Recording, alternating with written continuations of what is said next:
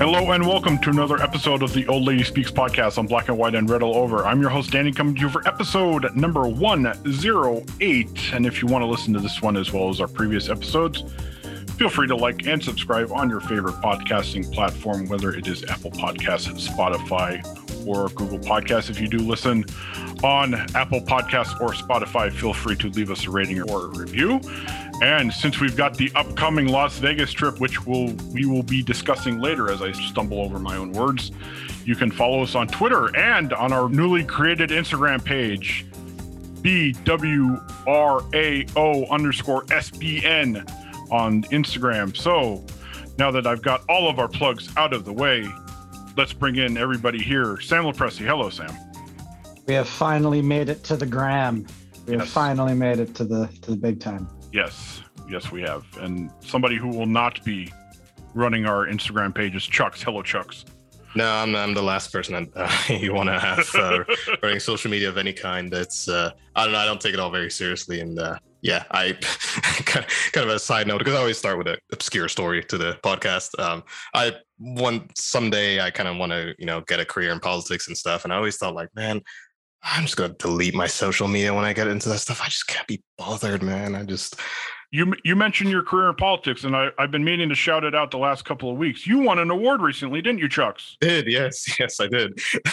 It's called the Source Media Solution Seeker Award. So it was very nice. It was a really cool trophy. Just the local artist here made it. And I mean, very briefly summarize. It's basically our local newsroom. They have, apparently for the first time they did this, they give out awards to solution seekers, which is in line with their solutions journalism philosophy, which is, we look at solutions to problems and not just talk about problems, which I really appreciate. So they gave me basically the community voted to give me an award for someone who's seeking solutions in the community. And basically it's with our business, our real estate business, and I advocated for some policy in the Ohio Senate and the Ohio House. So anyway, long story, but just go to my website if you want to learn more. And it was pretty cool. So it was good stuff. Thank you. Nice. Well, congratulations again. And unlike Chuck, somebody who will probably be appearing on the new Instagram feed in the coming days, Sergio Romero. Hello, Sergio. Hey, fellas, happy to be here. Congrats on the award, Chuck. That sounds pretty awesome, pretty impressive. Good for you. Thank you. And weirdly enough, it's the people who don't care about social media that should probably be on social media the most, because that's how you have to handle it. Like, the moment you take social media serious, that's when you lost. Like, it has to be a fun thing you don't care about. The moment you actually care about it, that's when it starts being a problem. So I'll probably be a little bit more on it. We want to kind of the real reason for finally being on Instagram is really that we now have something very real and tangible to broadcast to everyone out there, which is the Vegas game, which I know we've talked about enough in the last few days, but still, it's going to be, Vegas is a very event-driven town, so I'm sure there's going to be like a bunch of Juve-related things during this game. So we're looking forward to working on it, to having you guys check out kind of like what the color is, what everything looks like over there. So if you can, like Danny said, BWRAO_SBN, we're going to be broadcasting from there, and it should be fun. It should be a good time. Yes, and you all will be learning what kind of access we have with our two media credentials for me and Sergio, basically along with us, because we are kind of flying blind a little bit in terms of what we'll be able to do, and especially on game day, what kind of stuff we'll be able to share with the masses. So looking forward to it always, and obviously hanging out with Sergio in person will be fun regardless of that, especially knowing that it will be a Mexican team along there, and I'm sure one that Sergio knows rather well. Yeah, it should be fun. It should be great. I think that's why there's going to be such a great environment, and just it's going to be a good time, because Mexican fans just know, I mean, they're going to go to drink and they're going to go and have fun. And, Chivas Guadalajara is one of the biggest clubs. I'm sure there's going to be a lot of fans there, and it should be just a kind of fun, interesting mix of fandoms there, because I'm pretty sure Real Madrid and Barcelona are also part of that tour, but I don't know if they play in Vegas. They play the next day in Vegas. They play the next day, so it just seems like a very fun sort of mixing of people there that should be going. Plus, it's Vegas, which is there's always something going on there, so it should be interesting. It should be fun. Follow on the blog, follow on the Instagram, follow everywhere. There's going to be plenty of stuff there. Before we get to the meat of the show, we have I just got an alert on my phone that our blog Instagram has a new follower, Sam Lepresti. So yeah. with my Instagram account that I don't actually use at all because I don't take enough photographs of my life to make Instagram really worthwhile for me. Come on, but man, I have you've got a kid now. Yeah, we're trying to follow there are two schools of thought when you have a child and when it comes to social media. One is don't put them on social media at all. The other one is just post every flipping day something new and we're trying to find the middle. My wife and I are trying to find the middle of the road there. So we put up a couple of pictures of him, but not a lot. And we have a Facebook group that is meant for more in-depth pictures for family and close friends. But yeah, Instagram is I am not hip to the gram. I have it to have it, but I barely ever use it. Well, now that we're almost about 10 minutes into the podcast this week, we can get to the actually stop burying the lead and get to the big news of the day. How do you guys feel about Filippo Ranocchia potentially going on loan to Monza? It could really be a shot in the arm to his development, And I'm glad that all the reports say that we at least have a buyback so that, we'll be able to control his future. Yes. Obviously, we're coming to you guys on Sunday again. And as pretty much for the last, 4 or 5 hours since I've been awake, the Twitter feed has basically been nothing but Matthijs de Ligt and the kind of offshoots of what this deal with Bayern Munich that was essentially agreed to. I don't know if they fully agreed, but they have basically agreed to the framework of it and what can happen out of there. So depending on who you read, it's either 70 plus 10 money wise. It's maybe a little more than 80 million euros when it's all said and done. But the general gist is that Matthijs de Ligt, in a matter of days, will officially not be a Juventus player anymore. He will head to the Bundesliga to play with Bayern Munich. And Juventus now obviously have a lot of money to spend. How they spend it is another matter entirely, as we've said multiple times before. But we've been talking a lot about the big Dutchman the last few weeks on this podcast. I think it was probably 106 episode, 105, I don't know, when the rumors started kind of going full bore. But just overall thoughts, I think we should throw it to our resident Dutchman first, since this is his guy the last couple of years. How do you feel about de Ligt leaving, the price that he's leaving for, and all that jazz? Yeah, Shane, it's probably the closest, even though it's terribly flimsy, but the closest connection I've ever had to a professional football player, because he was born in the same town that I was. So yeah, now I have bizarre trivia to share. 6 degrees of Kevin Bacon for Chuckson. Yeah. He was born in Leiderdorp, and that's where I grew up. Well, okay, technically, I was born in a town called Leiden, which is technically next to it, but it's it's basically the same city. Yeah, same city. But I grew up in a town for sure where he, was born. Anyway, in terms of him leaving, obviously it's a terrible shame. Yeah, we all know. He was a great player. He not a very rough first year, but I admire just how he recovered from it and in the subsequent years, and just how he's grown really as a player, just in maturity with Juve. And I'm glad and I'm honestly grateful that Juve was part of his very crucial growth of his career. He's 22 right now, and just that 19, 20, 21 years of his life, those 2-3 years of his life, and just or his career rather, having that development here with Juve. And I'm proud that we, and like I said, just grateful that we played just a crucial, or that we played a role in just such an important stage of his career. I mean, obviously now, he's an incredibly mature player. I think he's a good leader. I mean, he's obviously not, the number one leader yet, but I mean, absolutely has leadership material. And, he absolutely can just become, one of the greats of his generation. So, I think as I get older, I kind of get more like mellowed out and just kind of more like, oh, look at the positive, and yeah, I mean, I look at the positive in a sense, just that he has contributed, an incredible amount to Juve. Obviously, these weren't our best years for the club, but I mean, I think he's contributed greatly, and I'm grateful for that. In terms of the deal itself, yeah, I mean, at the end of the day, I'm happy that we stood firm on getting a good price for him in the transfer.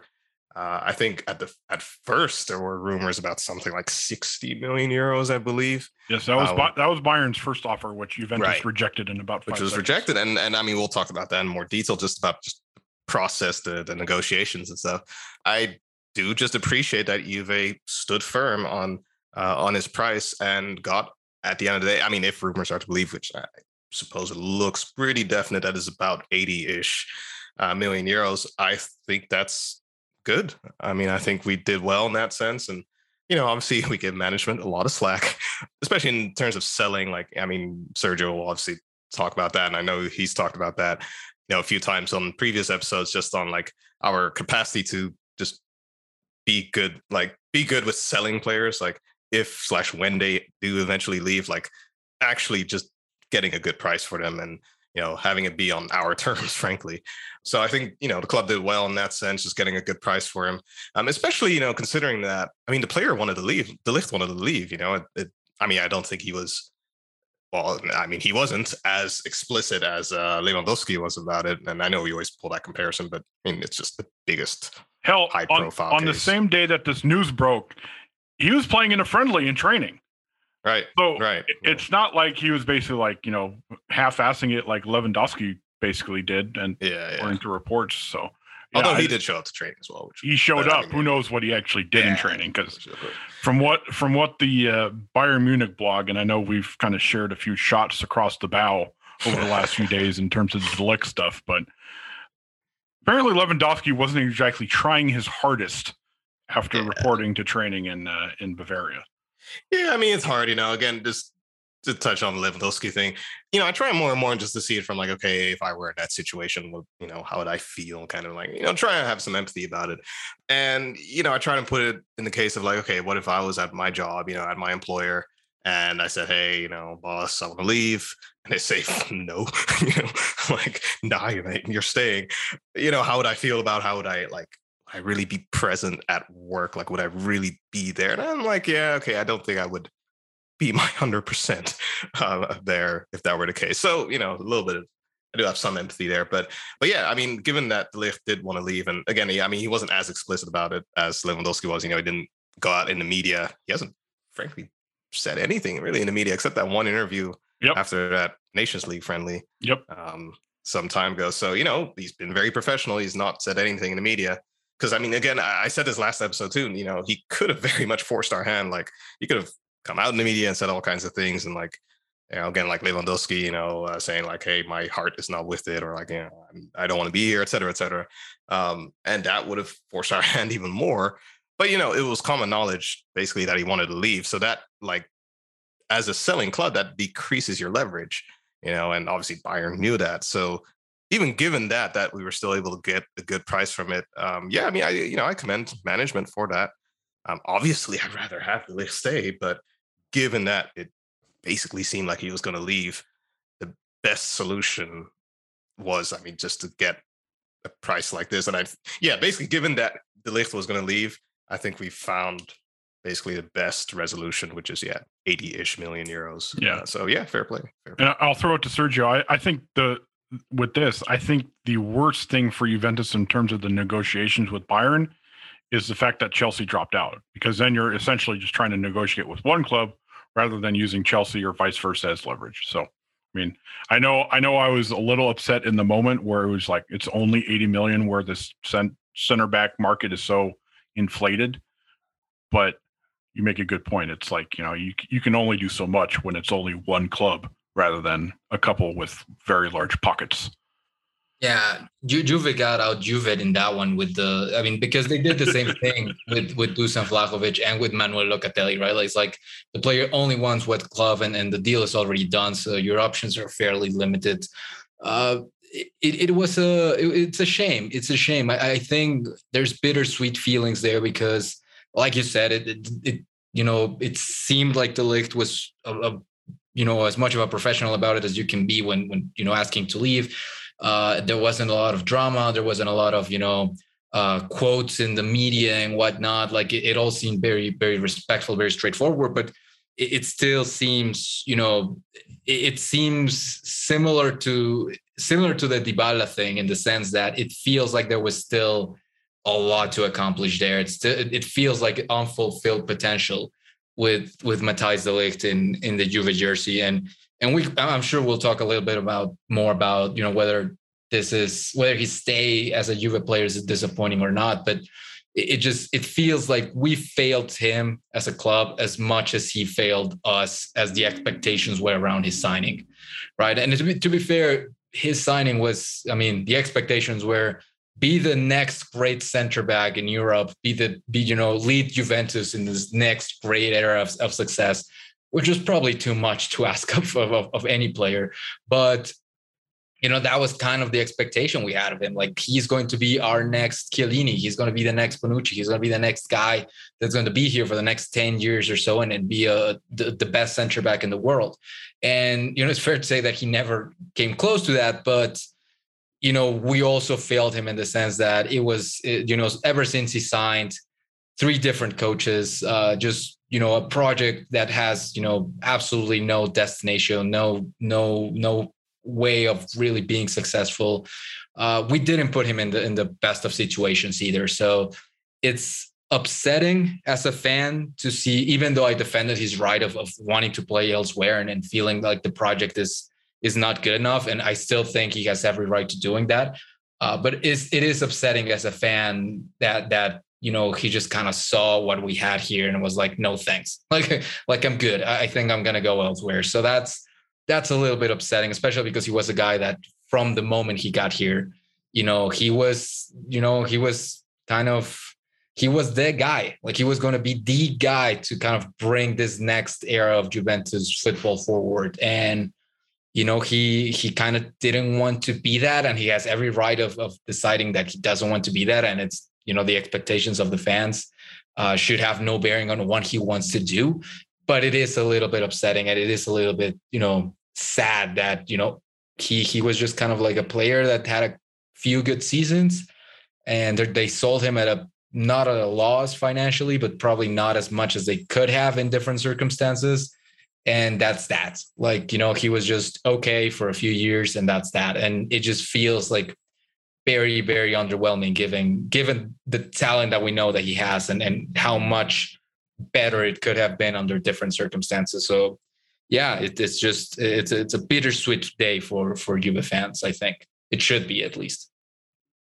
Yeah, I think both of you guys have touched on this a little bit, but I think that the main takeaway out of all of this, and I know I touched on this, I think either last week or the week before, is that this is such an indictment on the front office because, De Ligt, like you said, Danny, De Ligt was going full bore in a friendly with, the Serie D, that poor Serie D team that we annihilated today. He was going full bore in that match and training hard and training full bore, even as all this stuff was going on. And we've said a lot over the course of this process. It doesn't look like he necessarily, he doesn't hate Juve anymore. He doesn't, it seems like he very much likes the club and likes Turin and likes being at Juve. He just looked at the sporting aspect and said, this isn't going to line up with my competitive ambitions. And, that's the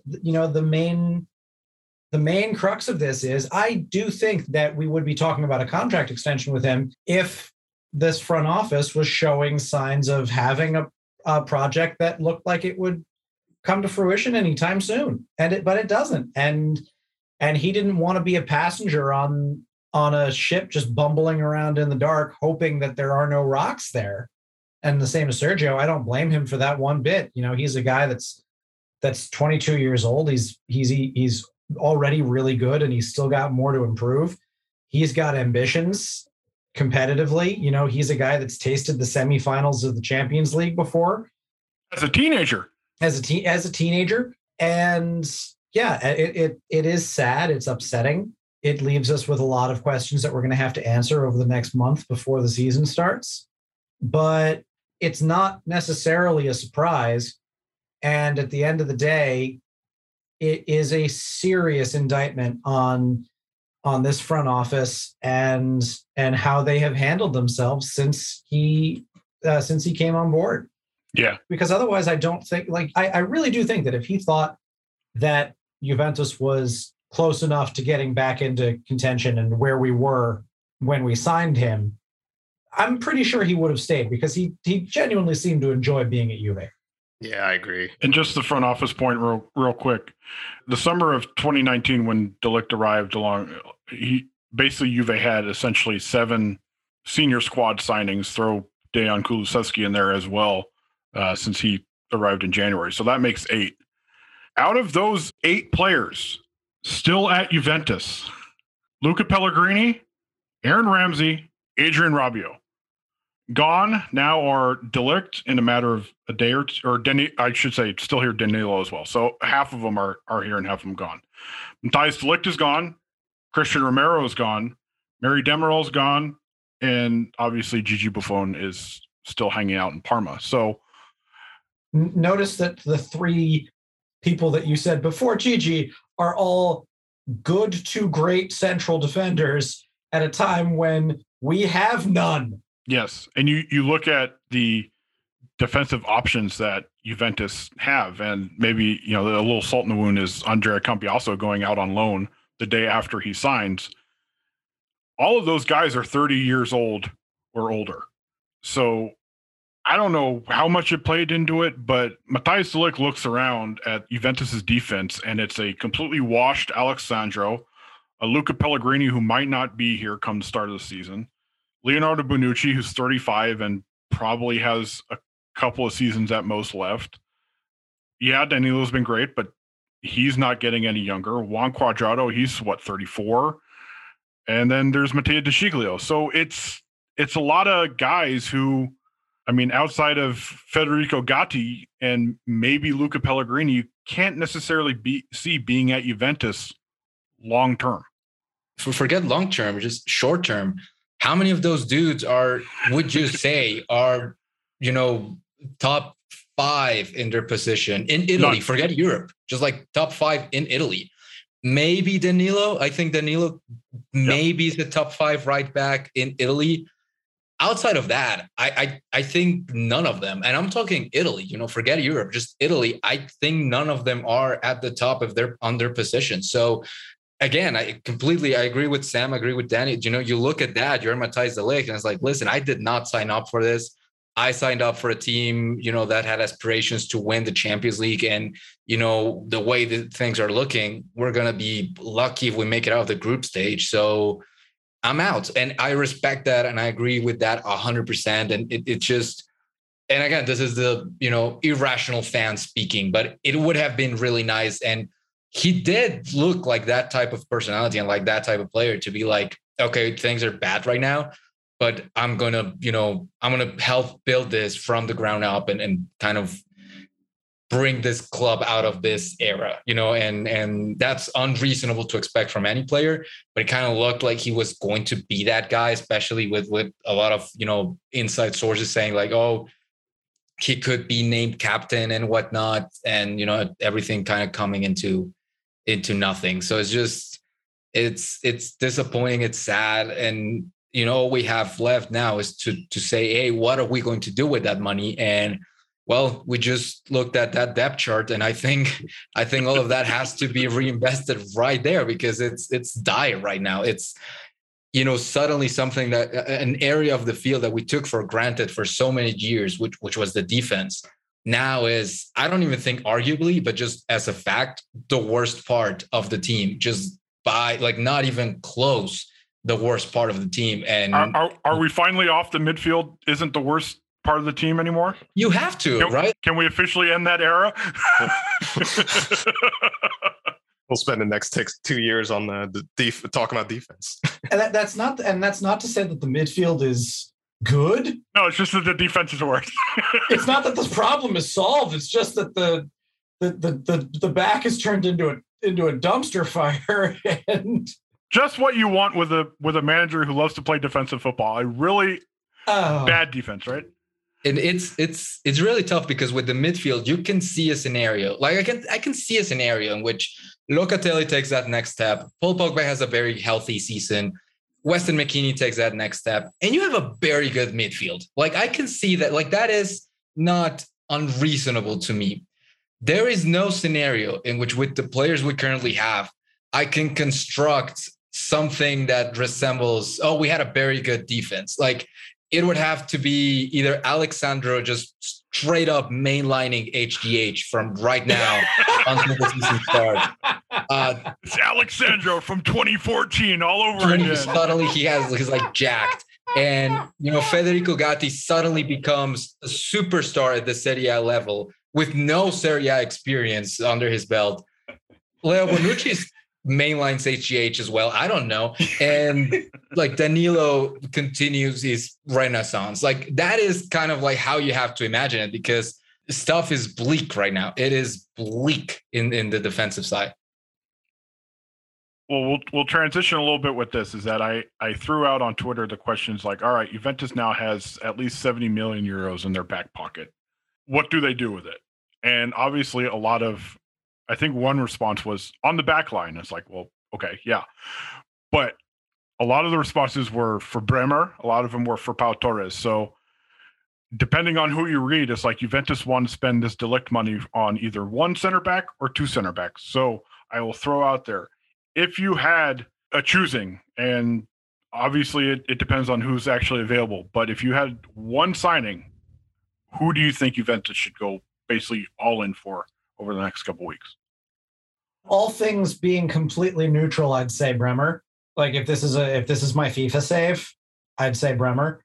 The fact that he's been so linked into Inter and that's seemingly been all but done for quite some time now makes that a little less likely to me. So you're not believing what Monblano said a couple of hours ago? I haven't believed anything Monblano said without corroboration in about 5 years. Still waiting on Pep. Still waiting on Pep. I don't think Pau Torres would be a bad consolation prize, though. I mean, he had a very good year for Villarreal, as we saw, and he would also continue the tradition of buying guys whose goals helped knock us out of the Champions League, of whom De Ligt was also one. Yes, he was. His wasn't the decisive one. That was Alberto Moreno, Gerard Moreno. Alberto Moreno is the left back, but Torres wouldn't be bad. I wouldn't say no to Nikola Milenkovic, although getting another player out of Fiorentina is going to be. Yeah, I don't know how that would go over. Yeah, I mean, in that particular case, there has to be. Well, is there a release clause with him? I thought I've seen reports of that. Because like, if there's a release clause with him and it's low enough, you trigger that. You're asking me on the wrong day. Yeah, I know, right? But yeah, of those three, Bremer would be ideal. Until further notice, I still believe the main reports that say he's going to Inter, and I would say I would like Pau Torres. I would definitely like Pau Torres. Yeah, I'll just add on Pau Torres real quick. When the rumors first started about him potentially being of interest to Juventus, I reached out to our Villarreal blog friends, and they said essentially that if there is a situation in which Pau Torres leaves, it is very much the one that Villarreal are coming off of, where they made their big Champions League run, which is, I think, was one of his main objectives. And then this would be the summer, which he would kind of go on to try and get grander things. And he's only 25. Yeah, and one can argue if moving to Juventus in its current state is bigger and better, but I think in this kind of situation, it's more moving to a bigger name club more than, say, a better situation. Villarreal, they're where? Are they Europa League this year? I think Conference League, actually. Yeah, I think they're Conference League. And they would have been Conference League last year had they not won the Europa League. All right. So, like, it is a step up for him. It's not the most giant of steps, but it is a step. Yeah, there's about Torres as well. Agree with it. Agree with that pick. There's a player that he was really, very highly rated, and is he Dutch? He had some. No, he's not. He's not. So yeah, he was very highly rated, and then had some good years, and kind of fell off the radar a bit. But I don't watch La Liga every week. But I was thinking of Jose Maria Jimenez at Atletico Madrid. Again, he was really highly rated for a while. With he was one of that, again, another one of those great Uruguayan players. And I don't know what our friends at Into the Calderon would say, but I just know that he really was highly sought after as well. And I don't think there are many clubs interested in him. I don't know if he's even interested in leaving or anything, but that's one player I just thought of he's, any center back that plays in, any defender, frankly, that plays with Simeone, he'll know the dark arts of defending very much. So, he would probably fit in quite well at Juve, and just, in a defensively minded team, very similar style of play. And as far as I know, he should be something like 26 or so. He's 27. 27. Oh, okay. So he's not, not old, but basically prime of his career. So yeah, if he's available, 27 right now. Yeah, 27. Yeah. If he's available, he's had a lot of injuries over the last couple of years, so he fits right into Juventus. What Juventus is looking for. Yeah. Well, yeah, that might be a risk. Yeah, the injuries. Gosh, yeah, the injury thing. We already got, like we said with Pogba and his injuries, and yeah, that's a kind of a risk. But I don't know. That was kind of a random pick I just thought of, and but yeah, in addition just to the slightly more obvious one of Pau Torres, if he's truly interested in leaving, and if Villarreal would take a reasonable price, and that's the other thing as well, okay, now everybody knows we just sold De Ligt for 80 million euros. Now all selling clubs know, oh, they got money.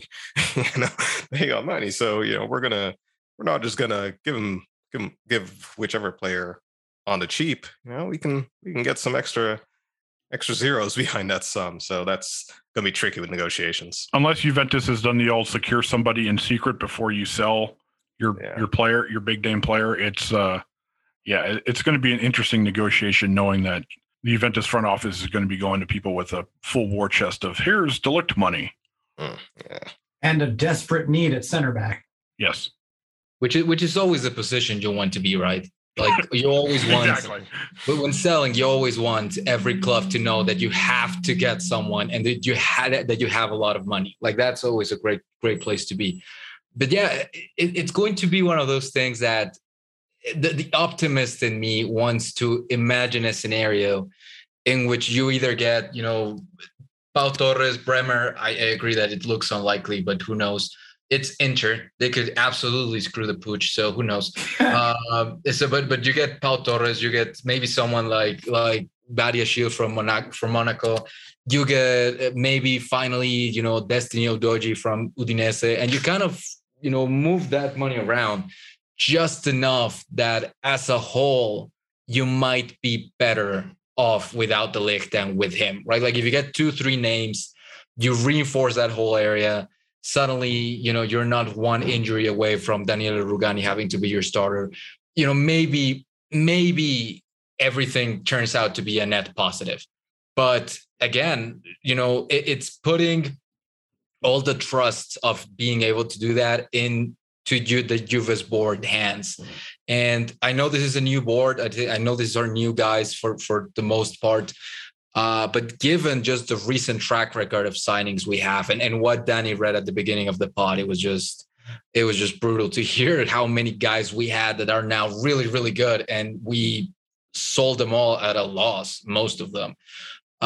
It's pretty brutal to hear back. So there's a scenario in which this team could be better off, but for that to happen, there has to be a lot of dominoes falling, Juve's way. And I'm just not so sure that's in the cards. And because you're not going to get a guy as good as Matthijs de Ligt. Like there's just not a player out there that you can get that's going to be as good as Matthijs de Ligt. But maybe you can get 2-3 guys that as a whole make your team better. And I think that's what you have to be looking forward, because at this point in time, really, you look at that depth chart, but top to bottom, and there's very few guys that you can make the case are elite level guys. And that's tough when you call yourself one of the best teams in Europe, a team that should be challenging for titles, a team that should be challenging for silver, where you look at that team and that's not a team that's going to be challenging for much. So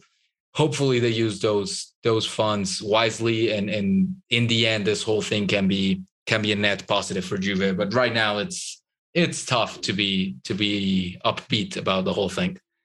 The only other player I could think of equal or greater quality as de Ligt would be his compatriot, Big Vig. Well, we know he ain't going anywhere. I know he ain't coming, but I just want to say Big Vig. Well, knowing that de Ligt is going to be potentially in the U.S., although not on Juventus's U.S. tour in a matter of days, is it safe to say that these next 3 games for Federico Gatti, he just became under a little bit bigger microscope as maybe he might not have been in, say, this time last week? Or are you just more interested to see him play now more than a few days ago?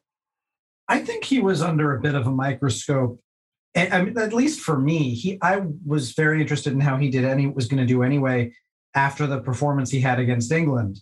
That had already set a bit of a bar for him that I wanted to see whether or not he would be performing the same way. But you are right. I mean, regardless of who comes in, either Gatti or Rugani are going to be playing a decent amount of minutes just because Bonucci's 35 and he's going to have to, we've seen even long before he blew out his knee, Chiellini was being rested quite a bit.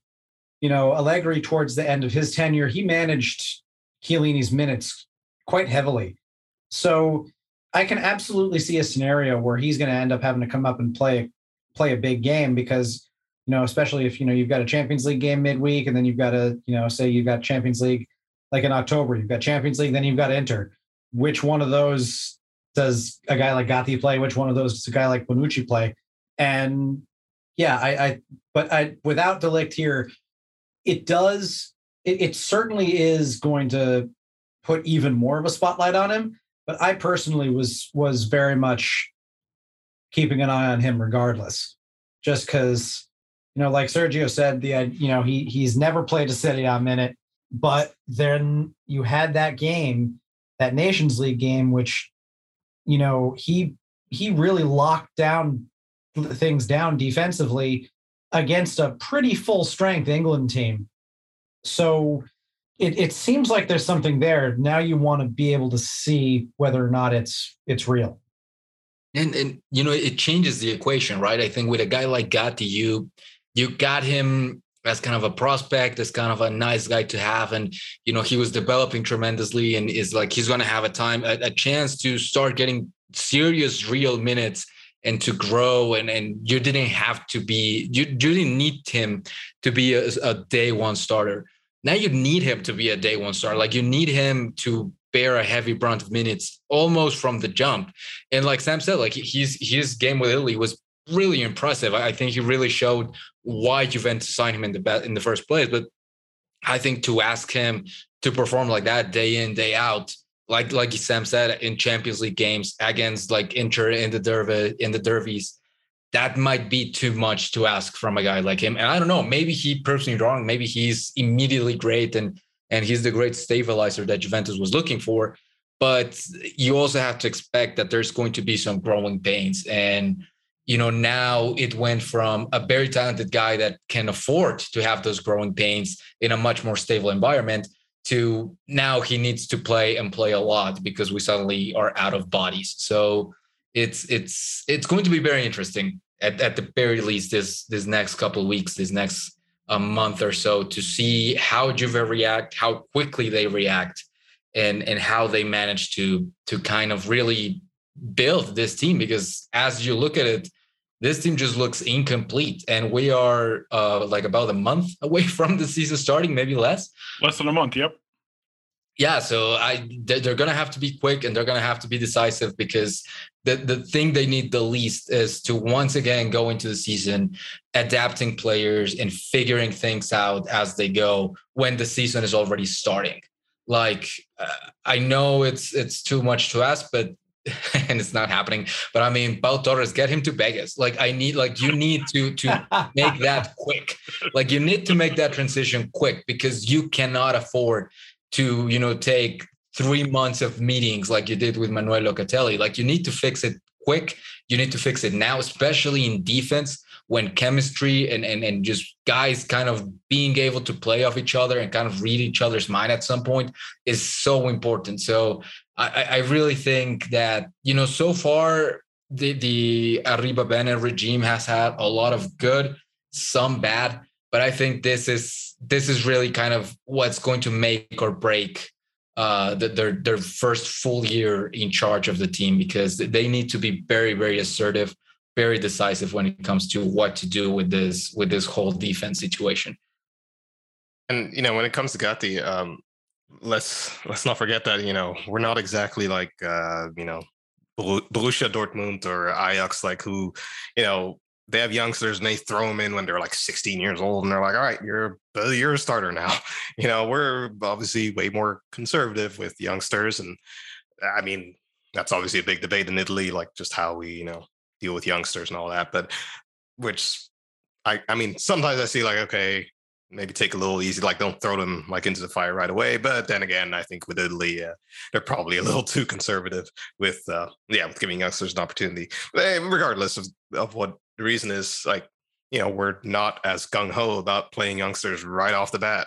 And Allegri, obviously, as well. So there's likely, I mean, I think Allegri is just going to be like, well, if I don't have to, then I'd rather not play Gatti like right away, 90 minutes, every game, if he could help it. But yeah, I mean, that's going to be the question. Will he be able to help it? Who knows?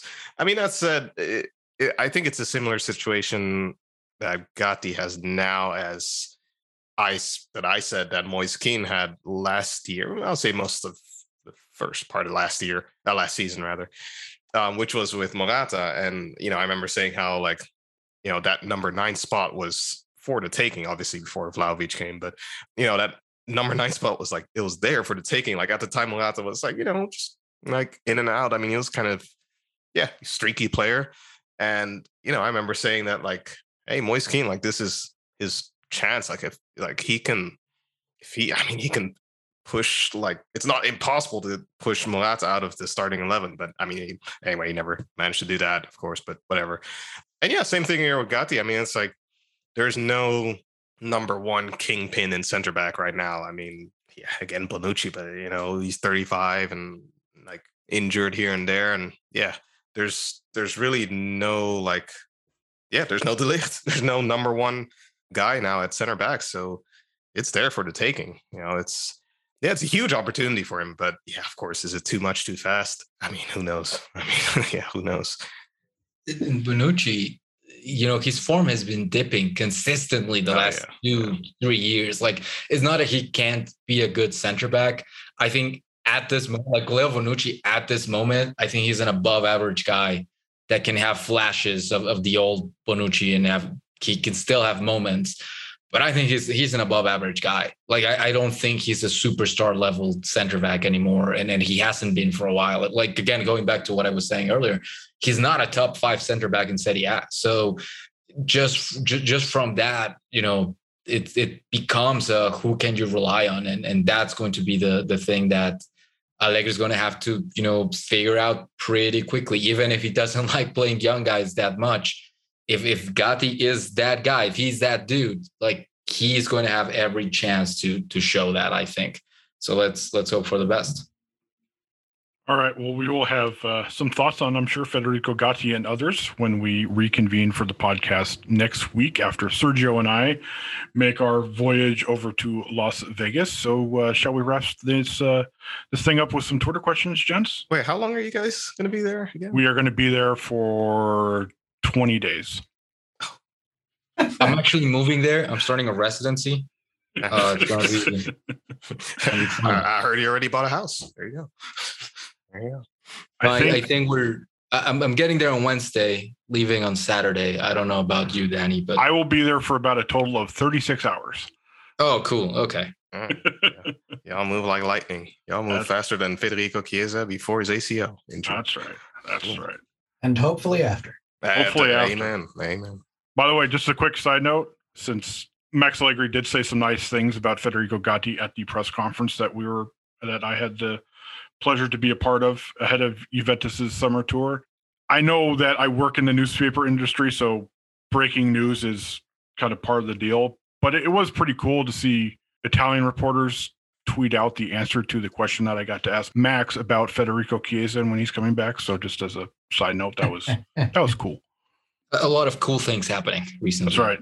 Yeah, rubbing virtual shoulders with the bigwigs. That's right. Unfortunately, we won't get to see our two favorite Juve players at Las, or three: Matthijs de Ligt, Federico Chiesa, and Arthur. None of them making the trip there, so that's a bit of a bummer. That's right. All right. Well, we'll get to some Twitter questions here. First one from our old friend who we haven't heard from in a while, at Handy Vandy. Oh boy.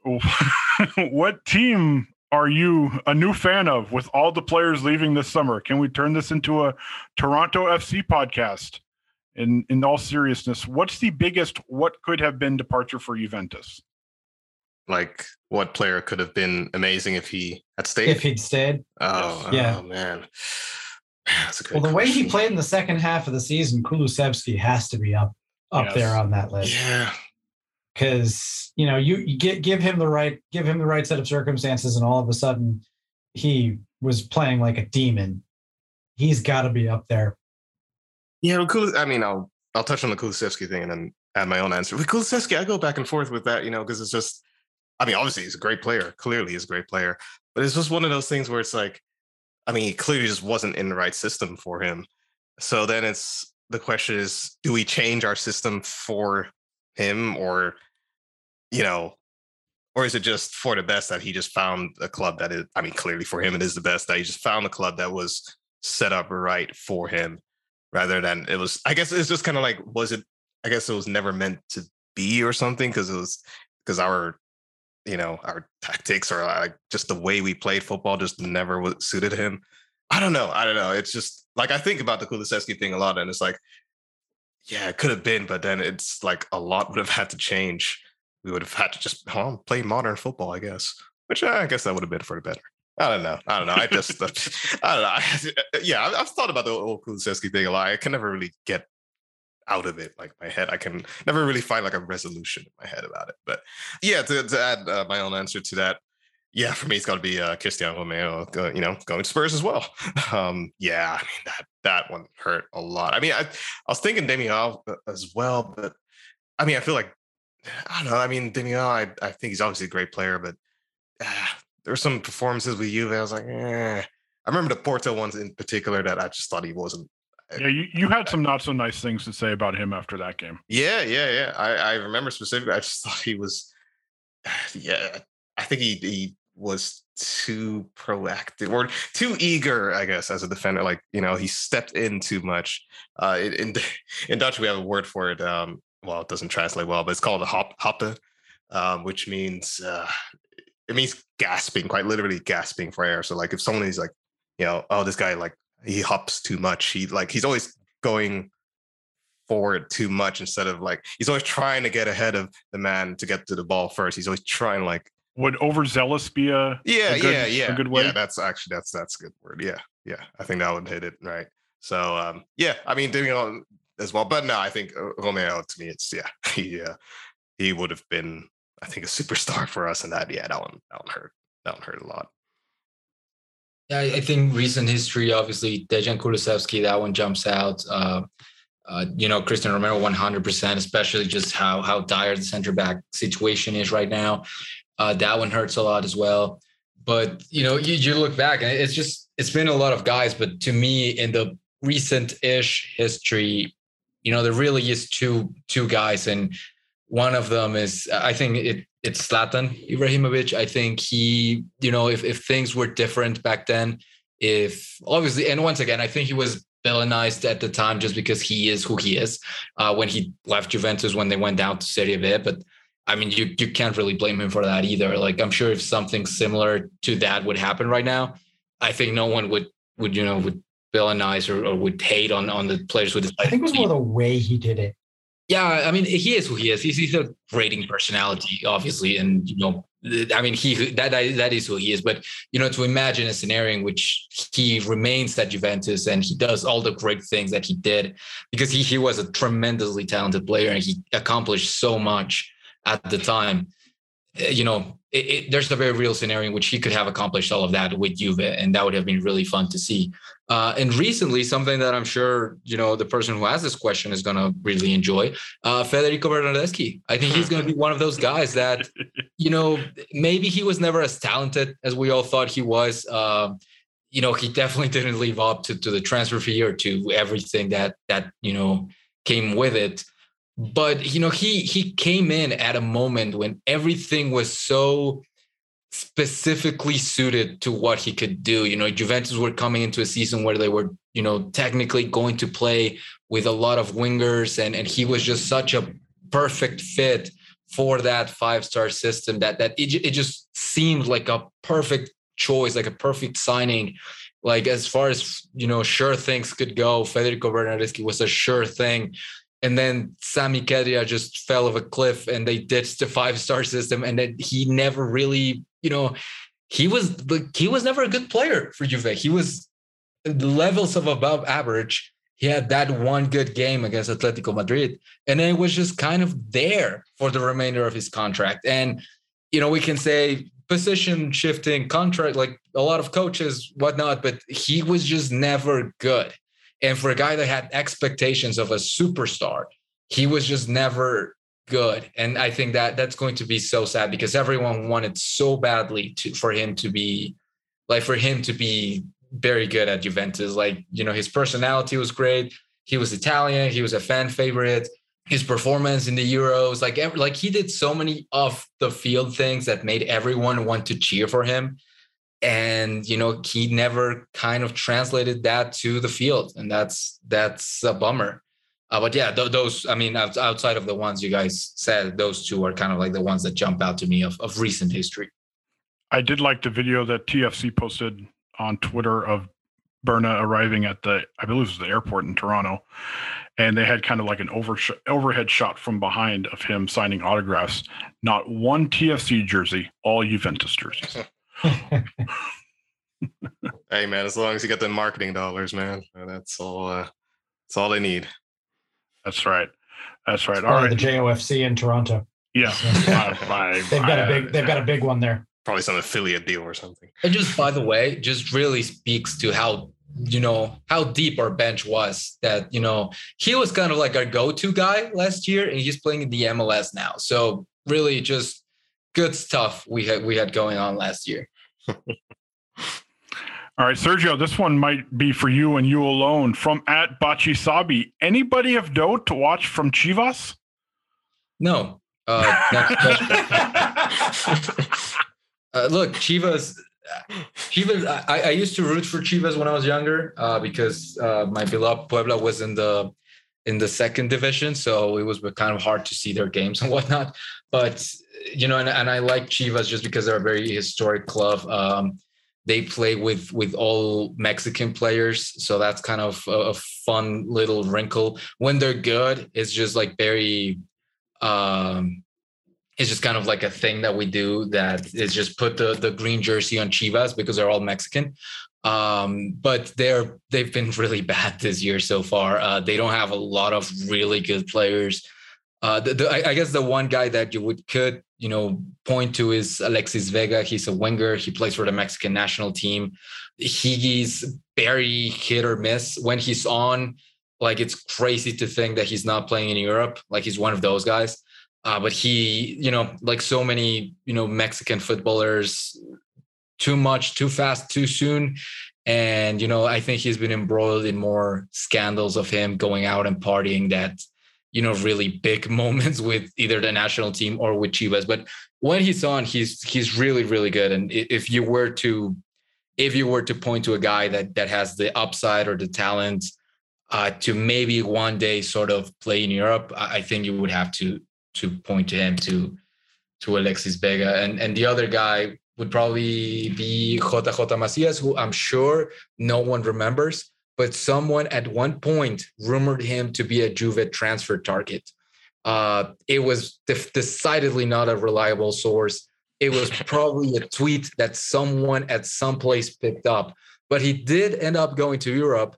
He played for Getafe in La Liga, and he scored 0 goals for half a season, and he's back on Chivas now. So probably good that he was never signed for Juve, but those are the kind of like the two names to look for. I know it's not much, but they didn't invite Chivas because they're a very good team. Let's be real. They invited them because they're a very popular Mexican team, and there is a lot of Mexican fans in that area. So there you go. But that's kind of what to look for if they're going at all, because Liga MX is currently playing. So I don't even know if they're going to go. Maybe they just send like a youth team. I have absolutely no idea. But yeah, that's a long answer for what really should have been no from the get-go.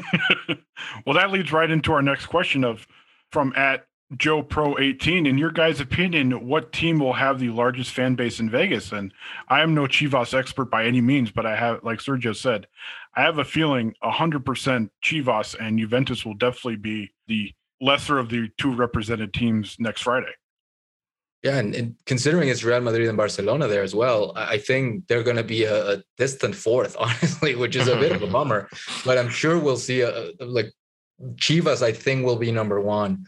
And then probably Real Madrid 2, Barcelona 3rd, kind of like, head to head there. And Juventus a distant 4th, because I can't see there being a huge Juventus following in the area, but who knows? Hopefully there's a few more Juve fans, and it'd be fun to see Juve fans from all over the world. If only Chucks and Sam were making the trip. If only. Yeah, like I said, I was in Vegas about 7-8 months ago. So yeah, the friendly was a little too late, man. Too late. The friendly was too late. Yeah, I can't leave the baby quite that long yet. Yeah, I'm not sure the missus would appreciate that. By the way, Becky, I'm going to Vegas for a couple of days to see Juventus. I'll talk to you later. Yeah. We've got two questions from producer Couch. One was about the defense, which we obviously talked about in extensive fashion. So we'll actually go with one to wrap things up with the midfield from @couch_10, our loyal producer. Assuming we make no new signings in midfield, predict our 6 or 7 man midfield for the upcoming season. Well, you've got Pogba, lock. Locatelli, lock. I'm pretty sure McKennie is a lock. Zakaria, lock, I'd say.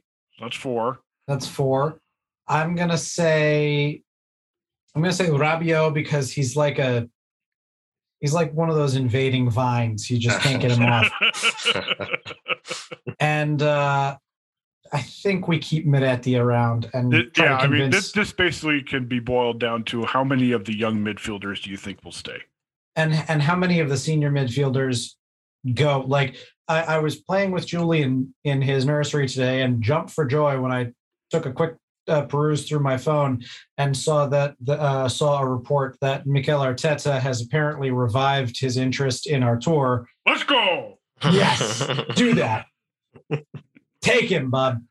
But and I'm not even counting Aaron Ramsey. We all know that's going to end at some point. I don't think even the Juventus store is not counting Aaron Ramsey at this point. They are not currently selling a number 8 jersey. But if a good enough offer comes in for Rabiot, it wouldn't be the worst thing in the world if he gets sold, because then you can, in fact, keep two of the guys. But it really does depend on how many of the young guys they decide to keep and how many of the other guys they manage to get away. Yeah, basically the same answer in terms of the picks. Yeah, same answer. It really comes down to, if it's going to be Miretti and or Fagioli. Like, I think the one of them at least will still be in a mix. But yeah, I mean, is it going to be both, either or? Depends indeed on if Rabiot gets sold. Maybe I haven't heard too much about that. So yeah, I think that's going to be the big question mark. Besides the the obvious picks, it's going to be Miretti or Fagioli or both. Yeah, same. I don't really have a ton to add there. I think it really is going to boil down to who they can unload. And honestly, like if you look at the list that Sam said, I actually have the exact same list as Pogba, McKennie, Zakaria, Locatelli, Rabiot, and Miretti. On paper, that's pretty decent. I think that's, by far the best midfield they've had in quite a while. And, hopefully that is a 7-man midfield instead of a 6-man midfield, with either Fagioli or Rovella thrown in there, because, injuries are going to happen. Like, that's just a thing that I think it used to be an if and not when. I think now it's just a when. You're going to need those extra guys, because with the load of matches being played, the World Cup, like they're going to need extra bodies. And I hope that just becomes like a 7-man midfield and you can have that, Miretti, Fagioli insurance. But on paper, at least, that looks like a pretty damn good midfield. I don't know if still an elite midfield. A lot of, you have to see that extra step from Locatelli, that next step from McKennie. You have to see a healthy Pogba. But if things break right, like we were saying at the beginning, I think that's by far the best midfield they've had.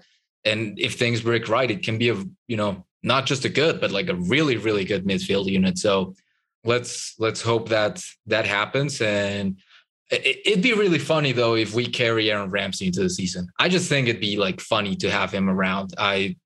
It'd be enjoyable to me and to me alone. Not to our bank account. Do you think Aaron Ramsey is going to Vegas? It'd be also really funny to me and me alone if he plays or if he starts that game. I think that'd just be a hoot.